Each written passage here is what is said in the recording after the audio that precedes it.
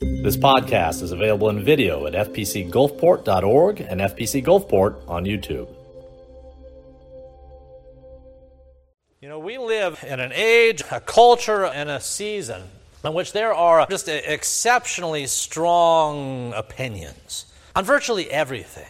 If you doubt that, check your Facebook feed.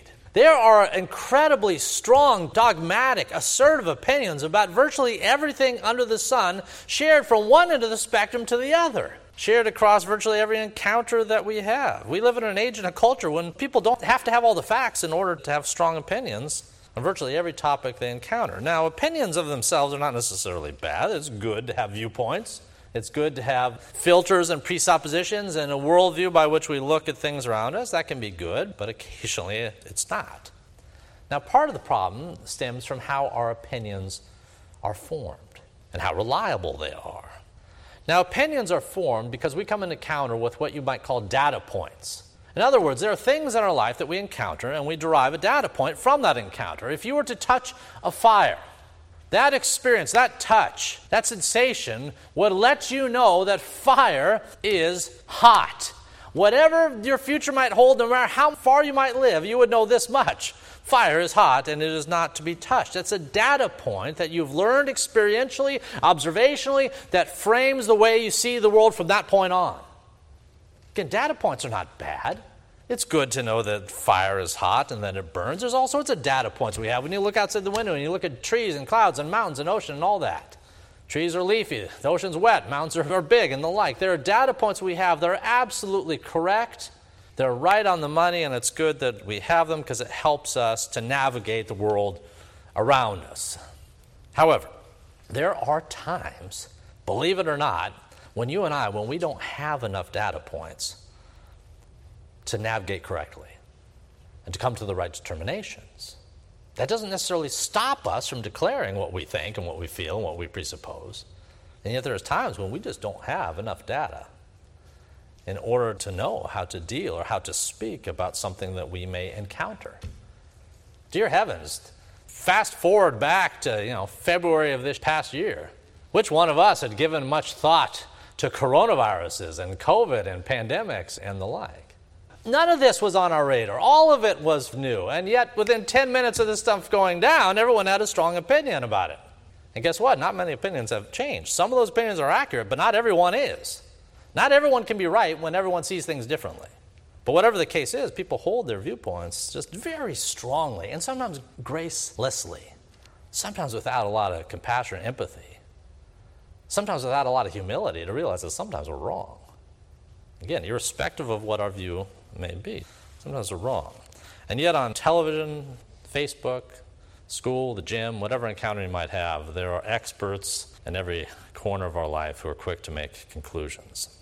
But again, as I suggested just a moment ago, if we don't have sufficient data points, sufficient facts, sufficient details, then there's times when we're going to be wrong. The conclusions we draw from insufficient data won't work. Those of you who are in the sciences know that you have to have a good data set in order to make good conclusions. But that said, the Bible speaks to these issues, and it uses a word to describe what it is to draw conclusions from data set, whether that data is complete or not. And the word that Scripture uses is the word wisdom.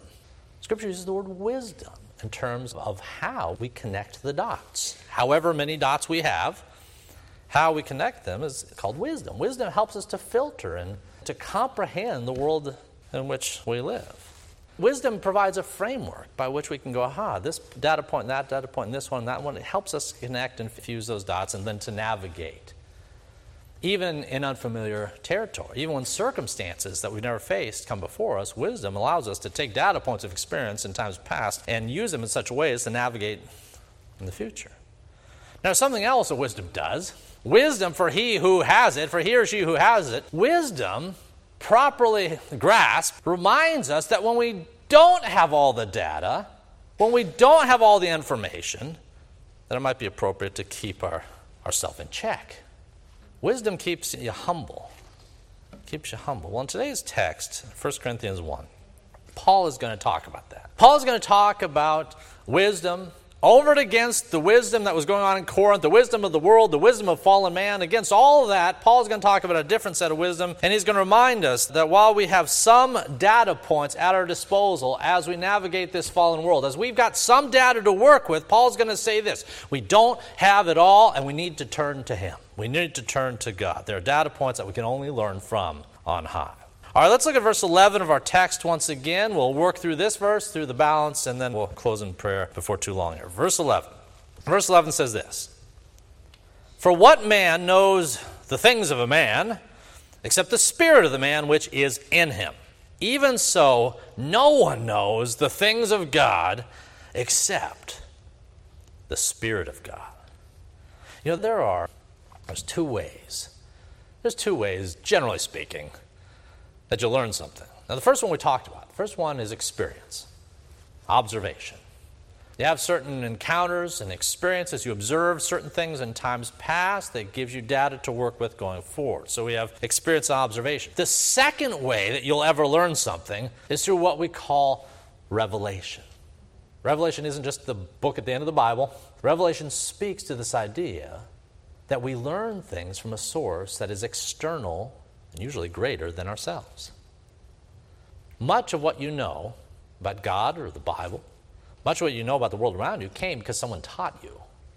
Some things you learn through experience, other things you learn because someone teaches you. Perhaps you sit in a pew or a classroom or what have you, and you're instructed, and because you're instructed, because things are revealed to you that you maybe didn't know before and you wouldn't encounter on your own, because this happens, you grow. Revelation. Revelation that we desperately need, especially when it deals with spiritual matters, because we cannot apprehend those things on our own. Let's play pretend for a moment. Let's pretend. Let's pretend that we're sailors lost at sea. We're out in the midst of the briny blue off the Gulf Coast here. We're out at sea. How do we find our way? How do we find our way to port? How do I find our way in the midst of circumstances that really just we're lost within? Well, one way, if you were a sailor, you could drop buoys. You drop buoys in the water. You're sailing along. You drop the buoy. It has a little red dot, red light on it, a beacon, kind of lets you know where you've been. So as you go forward, you drop more buoys, and you look back, and you say, aha, well, at least I know where I've been. In a sense, that's what it's like to rely only on your experiences to guide you. You're looking back at things that happened in the past, things you did, places you went, conversations you had, and you're using all that information, and you're saying, okay, I will use that in order to instruct myself as I go forward. Well, to a degree, that's helpful. It is, of course, helpful to know where you've been. That does give you some framework to try to understand the world around you. But it's not enough. It's not sufficient. You doubt that? Ask a sailor. We got a lot of them in our community. Just go down to the docks and ask them how that works. Well, if you're truly way out at sea, whether you're in a skiff, a dinghy, a large shrimping vessel, whatever you're in, if you're truly lost at sea and you had no ability, no navigation equipment or what have you, if you're lost out at sea, any sailor will tell you that you can't rely solely on the things you drop in the water, the shrimp pots and the buoys and whatever else to plot your way, but you got to look to something else. Specifically, you got to look up and look to the stars. Why? Because the stars are fixed. The stars don't move. The stars transcend you. The buoys can move, you can move, the water moves. Yet, for centuries upon centuries, sailors have navigated through things like the North Star. It provides a framework. It provides a source of transcendent revelation that helps the sailor to map where they were going. So on the one hand, yes, it's good you've got the buoys. It's good you've got the framework for where you've been. On the other hand, in order to map the reality around you, you need a transcendent source of revelation. Would it shock or surprise you to know that the same is true for you and I as believers? Same is true for anyone outside these doors. You don't have to be a sailor for this general principle to hold true. So much of our lives is mapped just on the basis of what we've done and thinking that gives us enough data to plot the way forward. And yet Paul, in his letter to the Corinthians, God in his book to us, says we need something more. We need to turn and to trust in a source of revelation and truth that is greater than us. We need to look, to put it simply, as created beings, we need to look to our Creator. When we fail to do that, things don't go well for us. Might as well turn off the lights, close our eyes, and just stumble around in the dark, because that's what we do when as created beings we say, I don't want any part of my Creator's revelation. Or where we give it lip service and then forget about it. How many Bibles gather dust while people cry and weep over their circumstances and scar tissue that's been laid upon their back, not understanding the spiritual context in which it occurs? We are called, we are pointed towards a source of transcendent revelation. The Corinthians, they didn't care for that so much. Now why? Well, think of Corinth. Where's Corinth? Corinth was in Greece. What else is in Greece? Well, Athens was in Greece. Athens, Corinth, Greece in general, at this time was a haven for man-centered, man-made philosophy.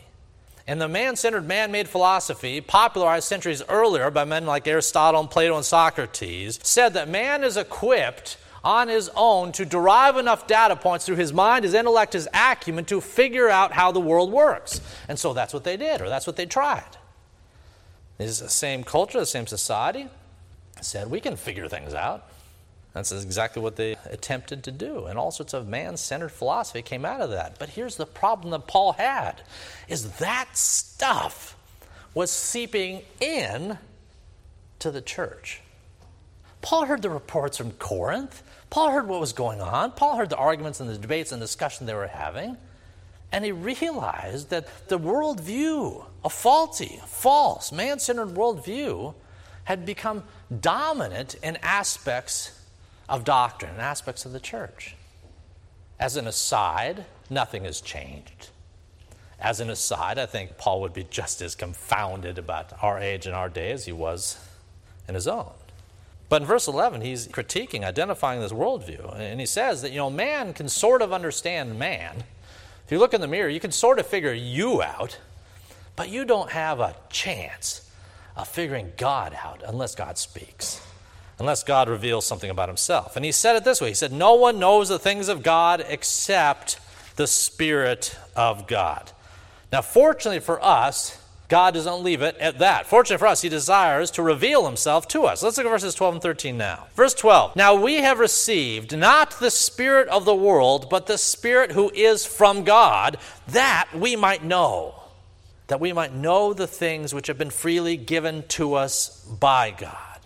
These things we also speak, not in words which man's wisdom teaches, but which the Holy Spirit teaches, comparing spiritual things with spiritual. On my own, I suppose there's a few things that I can understand without help. Earlier we used the example of fire. I probably don't need a lot of help. Maybe just one experience once somewhere in my life would be enough to convince me the fire is hot. There's things that I and you, we can learn on our own. I can learn that fire is hot. I can learn that ice is cold. I can learn that the ocean is wet. I can learn these things on my own. I've learned that spaghetti, that it is great. And I've learned that celery, it is bad. I've learned things, you've learned things. We've all learned certain things, basic things. But, left to our own devices, even if we had 1,000,000 years to do it in, we cannot learn anything about God that he does not reveal to us. We can guess. We can speculate. History is filled with those speculations. But we cannot know anything about God unless he reveals himself to us. We cannot get to the bottom of his nature and his attributes, let alone his plan, unless he tells us, unless he speaks. You have the deep questions, all of us in the dead of night, you ask yourselves, what's the purpose? What am I doing? What's life all about? All those existential questions, perhaps cosmic spiritual questions. Dear heavens, unless you go to a spiritual source, you won't get the answer. And so we must. And we need God to speak if we're to apprehend. In verses 12 and 13, Paul says that's what has happened. He says, now we have received not the spirit of the world, which is a dead spirit, not the spirit of the world, but the Spirit who is from God, that we might know. that we might know that which has been given to us by God. Now I want you to notice that there are two different spirits that are identified in this verse. The first spirit, so to speak, that Paul identifies here is the spirit of the world. The spirit of the world, and the second spirit is the Spirit who is from God. And in this text, Paul wants us to take away this, even if you get nothing else out of the sermon, and maybe you won't. But get this. These two spirits, the spirit of the age, the spirit of the world around us, and the Spirit of God, they are opposed. And there is no blending, no fusion you can do that will make it otherwise. Even as a world, and even sometimes as churches try. The Spirit of God and the Spirit of the world are fundamentally, diametrically opposed to one another. And Paul, not only here, but elsewhere in his epistles, he identifies these two spirits, the spirit of the age, the spirit of the world, the spirit of man, the wisdom of the age, the wisdom of man, and the wisdom of God. He identifies what we see horizontally and what there is vertically, and he says there's no words to describe how vast the depth and riches and wisdom and knowledge of God is compared to that which we cling to so desperately here on earth. And so he says, these things we also speak, not in words which man's wisdom teaches, but which the Holy Spirit teaches, comparing spiritual things with spiritual. Now elsewhere, do you remember in Romans, Paul famously said this. He's talking about the spirit of the age. And he says, don't be conformed to it. Remember what he says, do not be conformed to this world, but be transformed by the renewing of your mind, that by testing you may discern what is the will of God. It says, do not be conformed. There is a wisdom of the age. There's a wisdom of the world. There's man-centered wisdom, and he says, do not be conformed by its principles. You know, the secular world has doctrines too. It has teachings too, even a form of perverted theology as well. And he says here, do not buy into this. Do not be conformed to what's outside these doors, but be transformed into something better than you are today by the renewing of your mind through this. He says this is essential. This is not like an optional part of the life of the Christian, which for many folks it's become. He says you must be transformed and not conformed. Let me ask you a very personal, introspective question. You know the old rubber stamps? You try a car insurance claim, and you get it back in the mail, and they're big red ink. The stamp says claim denied or something like that. You remember the big stamps? On your head even now, there's one of two stamps, so to speak. Conformed or transformed? Which is it? If you're honest enough to think through your own faith, to think through your own adherence to Scripture, to think through biblical principles and how you're responding to them, to think through your church engagement and all the things by which we can and should measure and calibrate our faith, have you been conformed by the world around us to adopt its precepts, its principles, or have you been transformed by all of that, transformed by the Word, the sacraments, all these things, and renewed in your mind in the image of your Savior? Which is it? If your friends, if your spouse, if your relatives, your neighbors, parents, coworkers, if they were to assess you against this standard, are you conformed and more worldly or transformed? How about your kids? Are they being conformed? Perhaps because you put them in situations where they are conformed? Or are they transformed through the renewing of their minds? This past month, the Christian Post answered that question, so to speak, or at least gave us some data and some polls to work with. They released a poll that's done by the Barna Group, which is kind of the gold standard when it comes to evangelical polls. And the poll dealt with the theological underpinnings and foundation of millennials in particular. I think it would apply to all of us, but the poll was with regards to millennials. And in that poll, cited by the Christian Post, it was determined that only 2% of millennials hold to what we might call a biblical worldview. A biblical worldview. Now, what is that? What's a biblical worldview? Well, let me read from the article, because the article is going to attempt to identify it. A biblical worldview, as defined by Barna, includes believing that absolute moral truth exists and that such truth is defined by the Bible, as well as holding to these 6 specific religious views. And here they are. Those views are that Jesus Christ, that he lived a sinless life, that God is the all-powerful and all-knowing creator of the universe, and that he still rules today, that salvation is a gift from God and cannot be earned, that Satan is real, that a Christian has a responsibility to share their faith in Christ with others, and finally, that the Bible is accurate in all of its teachings. In other words, a biblical worldview is comprised of just a handful of doctrinal presuppositions. And honestly, you don't even have to be Presbyterian, as we are this morning, to fall into this camp. There are Baptists and Lutherans and Methodists and others who would uphold this. So this is not exactly the most narrow of categories to fall within. And yet, a biblical worldview is comprised. A biblical worldview is held by only 2% of millennials who accept these beliefs, even though more than half of millennials will point to a generic Christian upbringing. You understand that? Most millennials will point to, in generic at least, Christian upbringing, and yet only 2% of them come out on the other side of that with a biblical worldview. What's going to make your kids any different? Presuming you think that's problematic, what's going to make the children of our church any different? There's something wrong somewhere. Perhaps it's in the greater church, perhaps in our families. But a biblical worldview consisting of a handful of basic foundational principles, the fact that it's not shared and espoused by a whole generation that has been at least generically churched, is disconcerting about the present, and it's downright ominous about the future. Let's look at verse 14. Verse 14. But the natural man does not receive the things of the Spirit of God, for they are foolishness to him.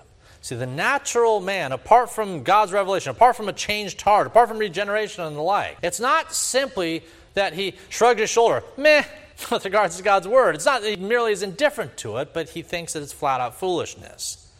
The natural man does not receive the things of the Spirit of God, for they are foolishness to him, nor can he know them because they are spiritually discerned. This gets back to what we mentioned before. There's two ways in which you're going to learn anything. One is through experience and observation. The second is through revelation, particularly revelation from on high. There are things in this world that you will not understand. Life and death and meaning and purpose, you will not understand them because these are largely spiritual matters. You will not understand them apart from a spiritual source, a spiritual tutor, so to speak.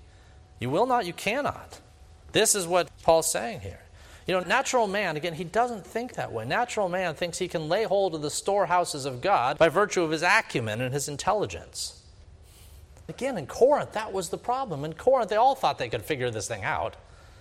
In Athens, Greece at this time, they all thought you could figure your way to God. So they wrote mighty and deep essays on these topics. They probed spirituality and the human condition and the like. And the writings of Plato, Aristotle, Socrates, contemporaries thereafter, and even in modern days have suggested that you can somehow apprehend God, lasso him, and bring him down to you through your brain power. Paul says no. Paul was no dummy. Paul was a smart guy. Paul was a smart cookie. Paul was a studied man. Paul knew what the Bible said, at least the Old Testament. Paul understood the way his fellow men worked, and yet, up until the moment that God knocked him off the horse, Paul was adamantly opposed to Christianity, to the degree that he was breathing out threats and murder the very moment or the very hour that God came calling. And when God came calling, what did God do? God revealed himself to Paul. Saul, Saul, why are you persecuting me? Who are you? I'm Lord thy Christ. God must reveal himself to man for man to understand God. Again, that sounds for us, I hope that's intuitive. I hope you've been in church long enough to get that. But the world around us hasn't so much. And in Corinth, they didn't. They thought that you figure out God. You work your way to God. You throw down the buoys and God's at the other end if you've piloted well enough. But Paul refutes that. In verse 14, he says, the natural man does not receive the things of God. They are foolishness to him, and he cannot know them because they are spiritually discerned. It doesn't matter if you have the intellect of Plato. It doesn't matter if you have the brain of Hawking or Einstein or any of our contemporaries. You still need God to speak in order to understand godly things. Full stop. You still need that. I still need that. And apart from that, we're in trouble. Now, how does that happen? How does that begin? Well, we've shared this a few times in recent weeks. but it's something that we need to be firmly fixed upon. The way a person comes to Christ, the way anyone ever figures anything out, spiritually speaking, is that God deliberately reveals it to the heart of man. Just like Saul of Tarsus. At one point, you and I were all hardened in our sins. We were dead in our sins and trespasses. Not merely ignorant, not merely angry or frustrated, not merely rebellious. We were flat out dead.